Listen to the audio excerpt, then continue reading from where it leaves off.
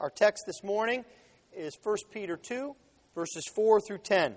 Hear now the word of the Lord that is inerrant, sufficient, and authoritative. As you come to him, a living stone rejected by men, but in the sight of God chosen and precious, you yourselves, like living stones, are being built up as a spiritual house, to be a holy priesthood, to offer spiritual sacrifices acceptable to God through Jesus Christ.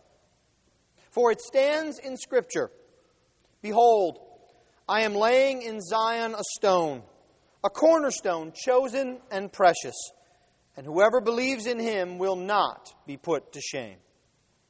So the honor is for you who believe. But for those who do not believe, the stone that the builders rejected has become the cornerstone, and a stone of stumbling, and a rock of offense. They stumble because they disobey the word, as they were destined to do. But you are a chosen race, a royal priesthood, a holy nation, a people for his own possession, that you may proclaim the excellencies of him who called you out of darkness into his marvelous light. Once you were not a people, but now you are God's people. Once you had not received mercy, but now you have received mercy. Let us pray. O Lord, we ask that you would attend upon your word, that your Spirit would convict us of sin, encourage us to love and good deeds, and would show us more of the glory and magnificence of the Lord Jesus Christ. For it is in his name that we pray. Amen. Do you have a certain way of introducing yourself, describing yourself to someone? Perhaps you'll say, I'm from Texas. You know, everything's bigger in Texas. When I lived in Mississippi, people would say, I'm from the South. Sometimes you need to do that to help people along. If you can imagine it, it may be a stretch, but when we lived for 3 years in Mississippi, I had to describe myself to people as a Yankee, just so that they would know. I often describe myself right away as being Italian, because if I don't, people get that after about 10 seconds of me talking with my hands. You see, we need to know who we are, and we do that partly at least by describing ourselves. But oftentimes we can describe ourselves in a flawed way. We can either think too much of ourselves or too little of ourselves. We're not perfect in our assessment. But you see, the great thing about the church, the people of God, is that it's God who describes us. And his description is perfect. It's accurate. It's helpful. It's encouraging. And that's what Peter is doing here this morning. By God's Holy Spirit, he is telling his flock who they are. This would be the end of a section in the letter. I know that we have chapters and verse divisions, so you can't see it, but if you can imagine in your mind's eye, almost like when you send an email to someone and there's that large gray line that marks off certain spots. Think of a large gray line here, right at the end of verse 10. Peter is culminating in describing who the people of God are. And part of that is describing what God has done for them. And so, what Peter is going to do, not surprisingly, if he wants us to know who we are, he's going to begin where? He's going to begin with who Jesus is. Because we are called to be like Jesus. We are being fashioned into his image. So he begins with describing what we call here the chosen stone, the cornerstone, the Lord Jesus Christ. And then he moves seamlessly in describing the chosen people, the church of Jesus Christ. And then by means of encouragement and exhortation, he then describes for us the chosen purpose of God in the existence of the people of God. A chosen stone, a chosen people, and a chosen purpose. Well, he begins speaking about who the Lord Jesus Christ is. Who is this Jesus? Well, Peter describes Jesus by way of his relationship to others, what he means to other people. And he starts with his relationship to men, his relationship to the world. And he begins here in verse 4, and he says, "As you come to him, a living stone, rejected by men." The first thing that he describes Jesus as a stone that is living. Now, what does that mean? It may seem simple, but I think there are basically two main thoughts that Peter is getting across here. If something is living, the first thing is that it is alive. It's not dead. It's animated. So our Lord Jesus Christ is the living stone. But there's more than that too, because Jesus is one who makes others alive. You see, his life is contagious. It is infectious. Jesus is alive because he is free. He is free from all others. You see, we are dependent. We're dependent on our circumstances, dependent on oxygen to breathe, dependent on food and water, dependent upon God for our very existence. But not so the Lord Jesus Christ. That's what Jesus is getting at when he says in John 14, "I am the way, the truth, and the life." Not just that I am alive, not just that I partake of something that makes me alive, but I am life itself. All life flows from me, Jesus says. This is important for us in everyday life. Because Jesus is, as the Catechism question says, the only true and living God. There is no other living God. There are many other small g gods. Money, security, children, spouses, politics. But they're all idols. They're all vain. They're all dead. Isaiah says that they don't speak, they don't hear, they don't know. Only Jesus is alive. Only He can make others alive. He is the one who gives all life. That's why He says in John 11, "He who believes in me will never die, because I am life itself. I am the living stone," Jesus says. We might think of many illustrations to describe this, but I think the best one is found in the pages of Scripture itself. Jesus goes back to a town by the name of Bethany, and he meets some friends of his, two ladies, Mary and Martha. And their brother named Lazarus has just died. And life itself, the Lord Jesus Christ, comes to Bethany. And he says, "Roll the stone away." And Lazarus is what you call really dead. He's not just mostly dead. He's so dead that his sister says, "No, Lord, he stinks." He's been dead so long. And yet, the Lord Jesus Christ, the living one, by the power of His word, says what? "Lazarus, come forth." And death cannot hold Lazarus. He rises up in grave clothes and all, and he is made alive by the power of the living stone. This is who Jesus is. But Jesus is also described with respect to other men because he reveals the true heart of man. Because he's not just a living stone, Peter says, he is a living stone that is rejected by men. If you think about that, that's the story of history, isn't it? It begins in Jesus' own lifetime, when God's people themselves reject Him. They reject Him as a prophet in Nazareth. They reject Him as a Messiah, and they have Him crucified. They reject Him throughout history. People want no part of the powerful, living God. They like a nice, helpful teacher who's kind of like Buddha or Gandhi. But they don't like the powerful, living God. They want no part of Him. And so they reject Him. And this rejection shows itself in their disobedience. For we see down here at verse 8 that those who reject Him stumble because they disobey the word as they are destined to do. They disobey the gospel of God. You see, the people who are faced with the gospel of life, who reject the Lord Jesus Christ, don't want any part of Him, are destined to do so by the Lord Himself. You see, only by being born again by the power of God, as we saw in chapter 1, can anyone hope to accept the gospel.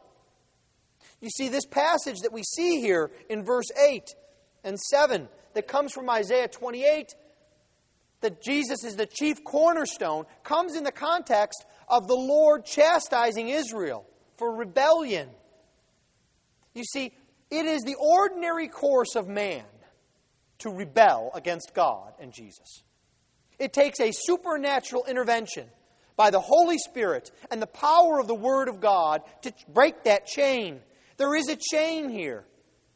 There is a destiny that leads to disobedience, that leads to rejection.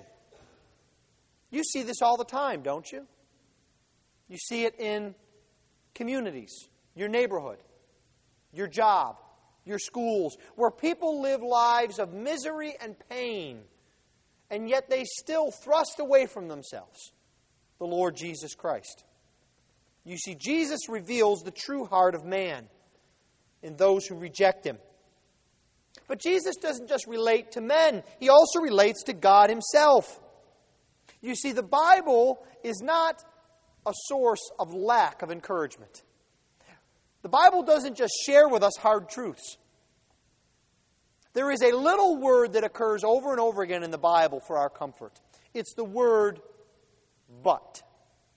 Every time we look and see how difficult life is, the Bible puts a but in there. And we see it here that Jesus is the living stone. He's rejected by men, but in the sight of God, He is precious and chosen. You see, as Jesus relates to His Father, He is valued. In the sight of God, He is chosen and elect. It is the same thing that we saw in chapter 1, verse 20. He has been chosen for this purpose by the Lord Himself. And He is precious. He is valuable. He has a price on His head, a price beyond compare. He is valuable to the Lord. That has application for us, Christians. And that is the question that comes here. Is Jesus valuable to you? I pray it's so. Are you looking forward to heaven? You see, oftentimes we have a warped view of heaven. If our view today of what is good to do is to sit in an easy chair with a lemonade and a cool breeze, we sort of picture heaven being that way. If what we enjoy to do is to go around and see all of our friends and be from place to place, we sort of imagine that heaven's that way. There's even a bad theology that's going around. Those who think money is great and important, they think heaven is a place of great money. It's not just that the streets are paved with gold. It's that I'll have everything I could ever want. But you see, that's not what heaven is like. Heaven is the place where Jesus is. So, if you don't love Jesus Christ, if Jesus isn't precious to you, if I can say this so boldly, you won't enjoy heaven. Because heaven is all about Jesus. You see, that is the value that Jesus Christ has to God. He is precious in and of Himself. And God sees this value in the Lord Jesus Christ because of who He is and the purpose that the Lord has sent Him for. He lays the foundation for His very kingdom in Jesus Christ. Do you notice what it said here in verse 6? Behold, I am laying in Zion a stone, a cornerstone, chosen and precious. Whoever believes in Him will not be put to shame. Some of your Bibles may have a margin note that shows that this passage here is a citation from the Old Testament. Peter is very fond of using Old Testament quotes. He quotes at least 3 sections here in our little passage. He quotes from the Psalms, he quotes from Isaiah, and he quotes from Hosea. But Peter does something a little bit interesting here. The Old Testament is written in Hebrew. but it was translated into Greek. And so there's a perfectly good Greek word that's used in that translation for lay. It means to put down, like, I lay that cup of water down. But you see, Peter strengthens this language. That word for lay that he uses is the same word that the Bible uses for the word appoint. I put down with a purpose. I set in place. You see, that is what God is doing. God is laying the foundation for everything that He will do in Jesus Christ. So that has application to you and me. Because if the desire of your heart is to have a marriage that is full of love, fervency, and support, you must begin with Jesus. Because Jesus is the foundation for all that is good in the world. If your desire is to be a person of use, helping others, using your talents to the greatest ability, you must begin with Jesus. Because He is the foundation for everything that God will do. God has appointed the Lord Jesus Christ Himself. Jesus also has, finally here, a relationship to His people. Notice what He says at the beginning of verse 4. As you come to Him, a living stone, rejected by men, but in the sight of God chosen and precious. You yourselves, like living stones, are being built up a spiritual house. You see, Jesus Christ is in relationship with His people from all eternity. That's why Peter tells this flock of His, as you come to Him, as you draw near to this Jesus, draw near to Him, be close to Him, rely upon Him. That's Peter's prayer for these pilgrims. It's Peter's prayer for you and for me as well. And Peter is again here using the Old Testament in a very pointed way. We miss it here again if we don't have margin notes. This, as you come to Him, a living stone. The him in the Old Testament citation is the Lord. And so what Peter is doing is, he is equating Jesus and the Lord God. He is making it clear that Jesus is God. He is the Lord. He is the one that calls to Him everyone who is weary and heavy laden. He is the one who issues the call in Isaiah 53, come to me. This is the one that we are to draw near to. And as we draw near to Him, we see that we derive our very being from Him. Do you notice the parallels that Peter uses? He calls Jesus the living stone. And then what does he call the people of God? Living stones. Do you notice that? He says that Jesus is precious to God. And then do you see what he says in verse 7?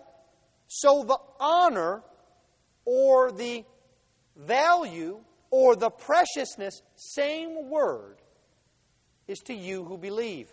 In simple language, it means that Jesus makes His people like Him.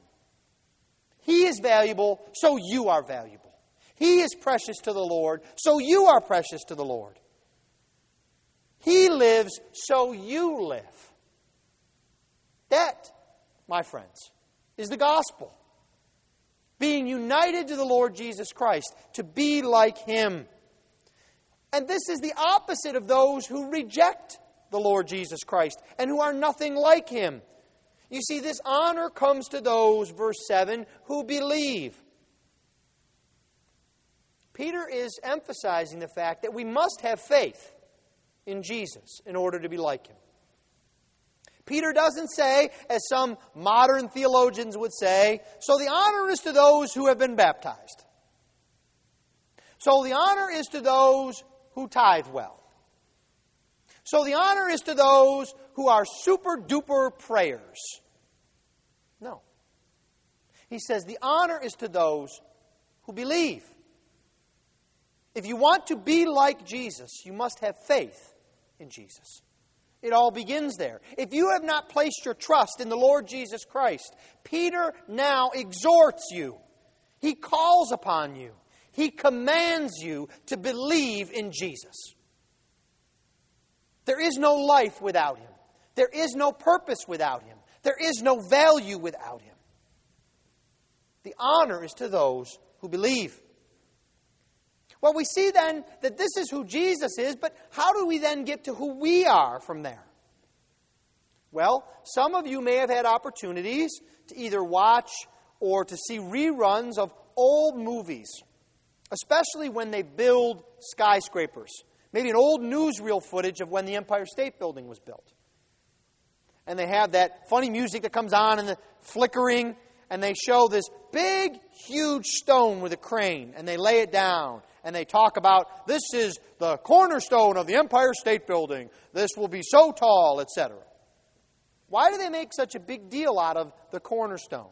I'm sure you can go to downtown Houston, and you can go and you'll find at the corner of one of these tall buildings a stone that looks like a different color, usually with a year carved in it, right? Why? It's because the cornerstone is the foundation, the support, the beginning of that building. And so it is with the building that is the church. Jesus is our cornerstone. Jesus is our beginning. Jesus is our fountain. And so we get from who Jesus is to who we are very easily. We see that, first of all, we are a new people in Jesus Christ. We are being built up as a spiritual house. The New Testament talks about it this way. It says, do you remember back in the Old Testament there was this thing called the temple, and it was beautiful and it was glorious? Paul says in 1 Corinthians, you are the temple of the living God. But you see, there's a problem here. This is one of these occasions where we really need to have the King James. Or at least we need to live in the South. Because you see, when Paul says, you are the temple of God, oftentimes we make a jump and we say, I am the temple of God. Therefore, I must honor the Holy Spirit with His temple. So I shouldn't eat too much at McDonald's because you don't want to make the Holy Spirit's temple unfit. I shouldn't smoke. I shouldn't do this and I shouldn't do that. But you see, Paul doesn't say, you are the temple of God. Paul says, y'all are the temple of God. He's talking about the church. He says, you are a spiritual house. You are God's building. You are the new temple. And Jesus Christ is the chief cornerstone. The author of Hebrews puts it a little bit different. He says that Jesus is our elder brother. We are a part of that temple, that great renewed temple. A spiritual house. But we're also a chosen race, Peter says. Look down at verse 9. He fires off many of these descriptions, these adjectives. And these adjectives are steeped in the Old Testament. As a matter of fact, if you put your finger here and flip back to the book of Exodus and go a few chapters past where Neil read, in Exodus 19, verse 5, it's almost verbatim. There's a reason why we're reading the book of Exodus as we're going through 1 Peter. It's because Peter is constantly drawing on themes in Exodus. You see, he says, you are a chosen race, a people of God's choice. Just as Israel was chosen by God, so you are now chosen by God. And so that tells us two things. The first thing is that the church is of extreme value to God because He has chosen it. But it also tells us that we are the people of God not because of anything we did. Why did God choose Israel?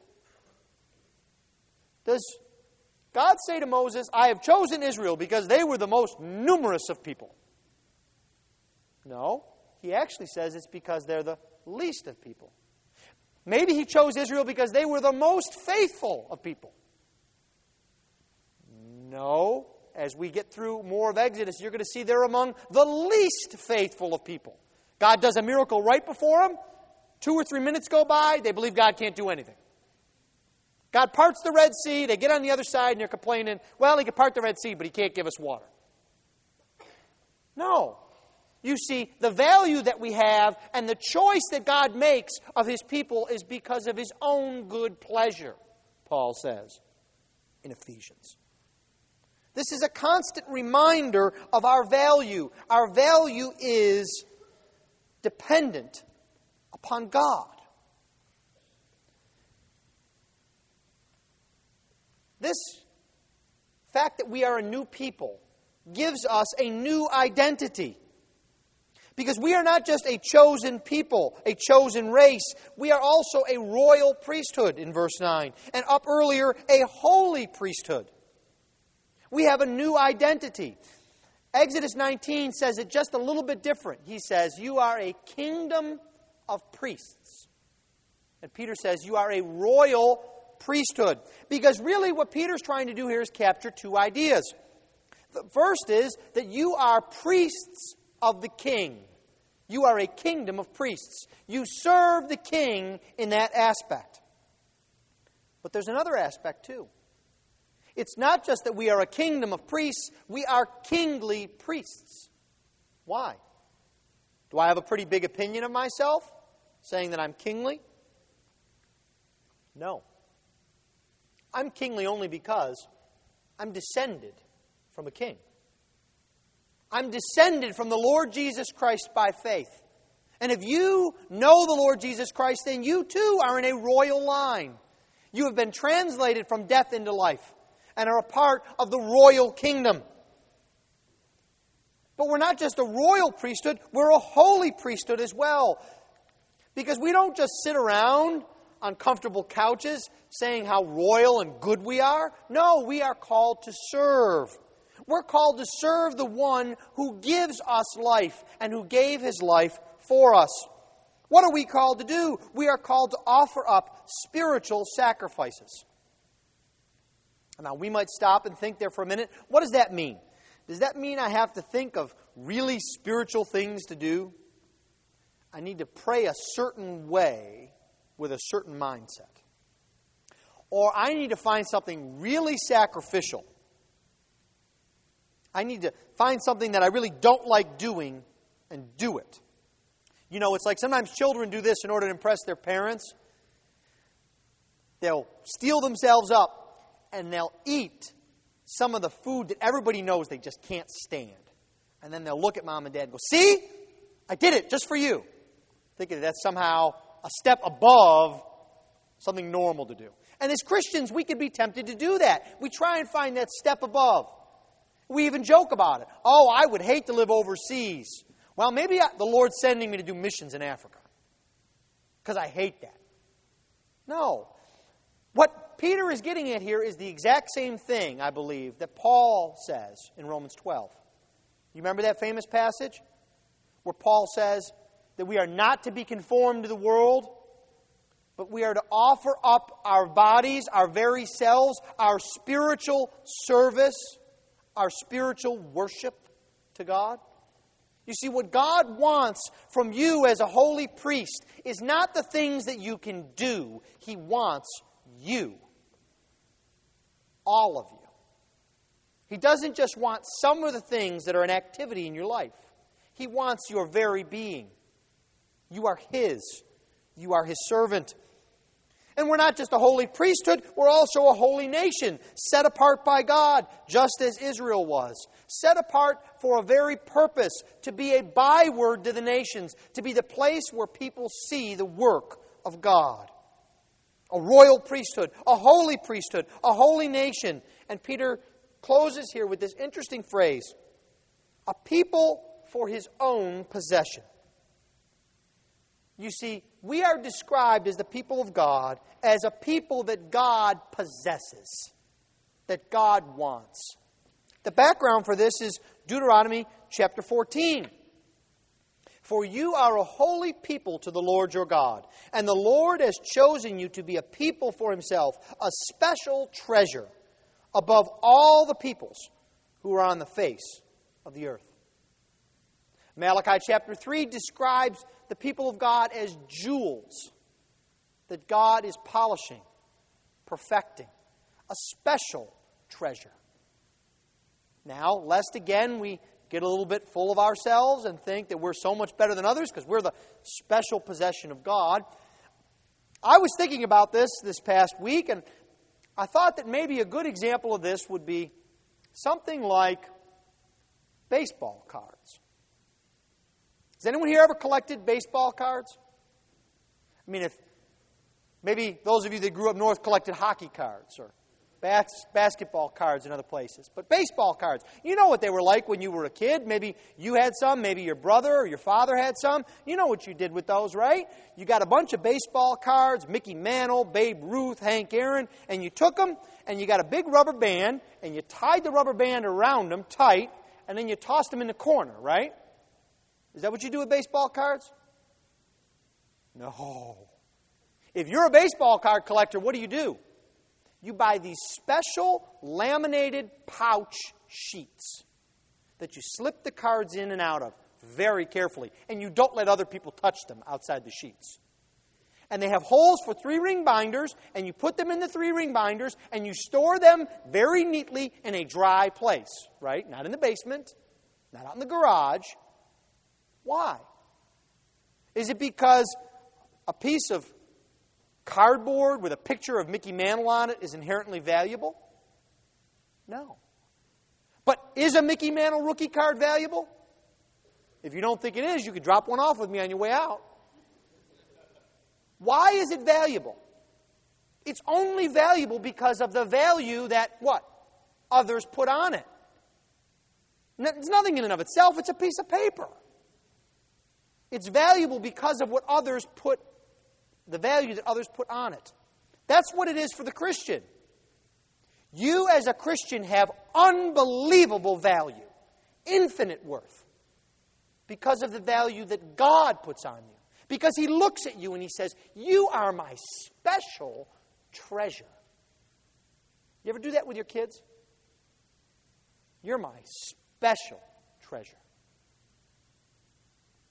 That's the value that the Lord puts on His people. This is the people of God. We've seen who Jesus is, and we've seen who the people of God are because of who Jesus is. But there's a reason why God puts us together, as it were. Why He gives us Jesus. It's because He has a chosen purpose in mind. We see that in verses 5 and verses 9. The first purpose that we see is that we are to serve the Lord. Look what He says in verse 5.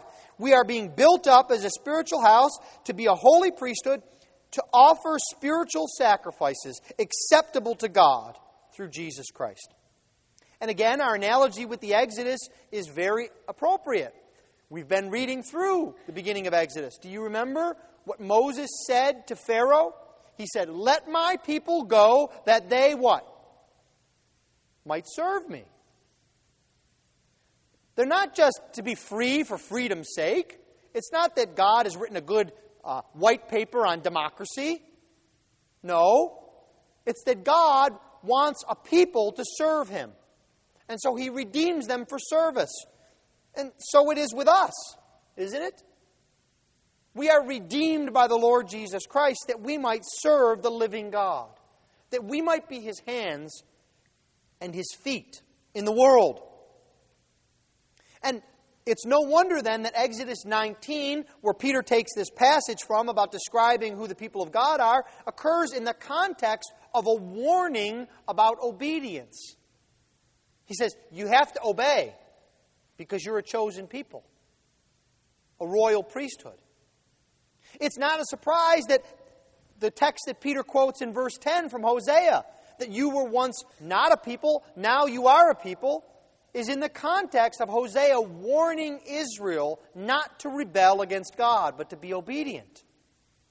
We are called to serve the Lord. We see also here in verse 9 that we are not just called to serve the Lord, we are called to praise the Lord. And that means more than singing a certain song or having a certain body posture on Sunday morning. It means all of our lives are to be laid out as a praise offering to God. It means all of our life is for God's glory. You might think of it this way. I would encourage you And I would ask you to encourage me that if you ever have opportunity to help someone, to be of assistance, maybe you bring a meal, maybe you teach a class, maybe you design something for someone in the church, and you're kind of waiting around for the thank you, and it doesn't come. And you know what comes next. If you're like me, and we're human, there's a period, maybe it's 5 seconds, maybe it's a couple of hours, in which you're a little bit annoyed that the person didn't recognize that service. I would say to you, Christian, beloved, that you need to repent of that. And I need to repent of that. Because we are called to serve God for God's glory, not our own. Not for thanks, but for the glory of God. We are called to tell the story of the Lord, not the story of Fred, or John, or Bob, or Billy. Have you ever noticed that in testimonies? Sometimes in the modern American church, a testimony goes something like this. Well, I was once in sin, and I recognized my need, and I had to go to the Lord, and I had faith in the Lord, and now I'm turning my life around, and I'm. Whereas the Bible, Paul, for example, has a little bit of a different perspective. He says, I'm the chief of sinners. I was lost and dead in sin. I was without hope. I was in darkness. But God, who is rich in mercy, saved me. You see where the emphasis is? It's on God. Paul's constantly saying, don't look at Paul, he's a worm. Look at Jesus. Is that the kind of church that we want to be? Do we want to be the church where people come and visit and say, that's the church with the wonderful music. That's the church with the people that really pitch in. That's the church with the fine elders and deacons. That's the church with the great Bible studies. I want all of those things. But I want people to see them and say, that's the church where they love Jesus. That's the church where God's glory is seen. That's the purpose. And the final purpose that we have in serving the Lord and praising the Lord is to proclaim the Lord. You see that in verse 9? We are a people for His own possession, that you may proclaim the excellencies of Him who called you out of darkness into His marvelous light. This is an occasion where I can't even tell you what Peter is quoting from the Old Testament, because it occurs like 15 times in the Psalms. We are called all the time to proclaim the excellencies, to tell of His wondrous deeds, to tell of His mighty, marvelous works. That's what Peter's saying. That's your purpose as a believer in the Lord Jesus Christ, to proclaim Jesus to a watching world and to each other. To proclaim Jesus. To proclaim His resurrection. To proclaim that He is coming again. He's coming. That is not just around a first Sunday in spring. All of our days should be filled with proclaiming that Jesus is coming back. He is risen and He is coming back. And to proclaim the salvation of His people. Do you notice what Peter does here? He links proclaiming the excellencies of God with the work that God has done in calling us out of darkness and into His marvelous light. That's what we're called to be. That is our chosen purpose. That is the purpose that God has fashioned, prepared, and put on a platter in front of you. It is why He has chosen the Lord Jesus Christ. It is why He has chosen a people. Because He has a purpose that He is working out in history.